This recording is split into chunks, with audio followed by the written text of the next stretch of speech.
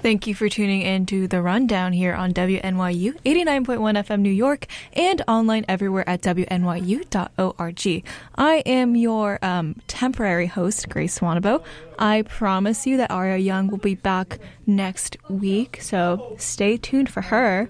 But as for now, we've got a story about the Peruvian protest. So while we heard about birds aren't real the other week, you may not have heard about the protests resisting the Peruvian coup against President Castillo.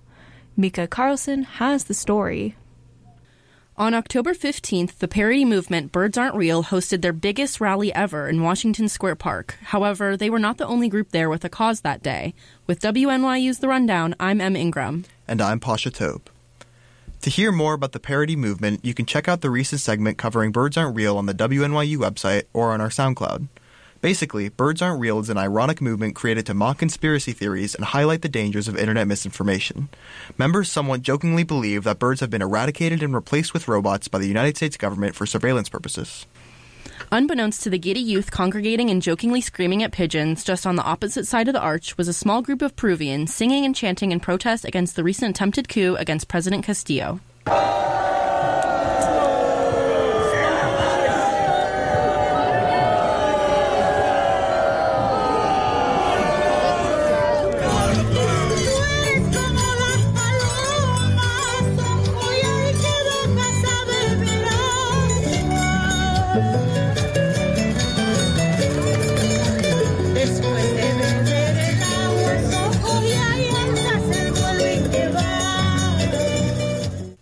While the Birds Aren't Real protesters were shouting and laughing, they were also completely oblivious to their counter-protesting of a serious cause. When asked about the Peruvian protest, one anti-bird protester said, "I'm actually completely ignorant to it." The Birds Aren't Real protest was not only louder and bigger than the Peruvian protest, but they gathered exactly where the Peruvians attempted to sing and dance. Despite the noise, we wanted to hear from them about why they were resisting the coup and what they thought of their accidental counter-protesters. Peruvian people, we came here because in Peru there's a danger of a coup.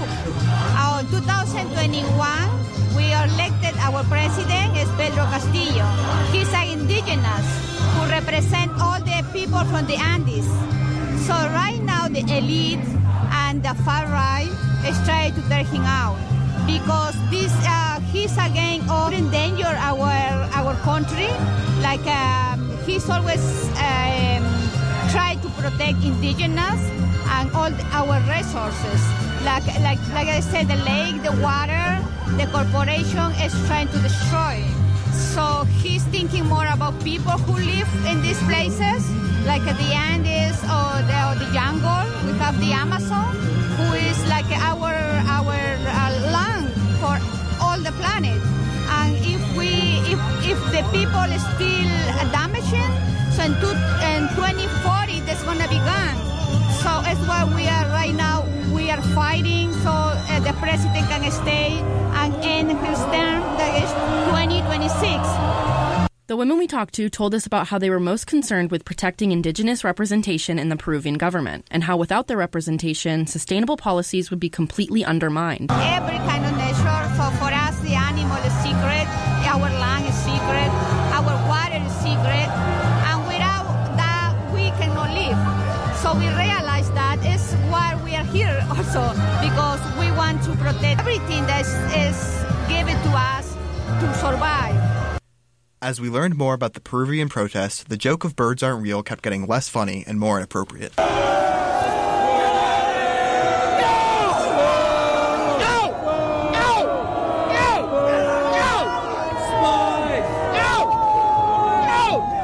In contrast with the indigenous Peruvians' respect for nature and animals, the ironic cries of the Birds Aren't Real protests felt more and more inappropriate as we talked to the women for longer.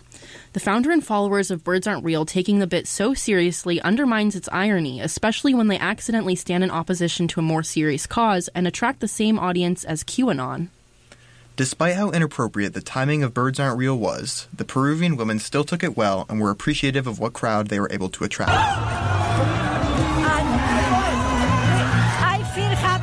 People enjoy to be having a joke and come to dance with us because they were happy. So I think there is some connection in another culture. We are humans celebrating life. With WNYU's The Rundown, this has been Pasha Taub. And M. Ingram. That's going to do it here for us tonight. If you liked what you heard or you want to hear something different, you can email us at news@wnyu.org. Aria will be back here next week, same time, same place. Thanks for tuning in. I'm Grace Wanabo, and this has been The Rundown here on WNYU 89.1 FM New York. And coming up, we have a wonderful rest of your weekly news block. First episode we have is Benchwork. Next up, we have Cringe Culture, then The Upload, then Love in the Time of Internet Viruses, and let's talk about Gen Z, so stay tuned.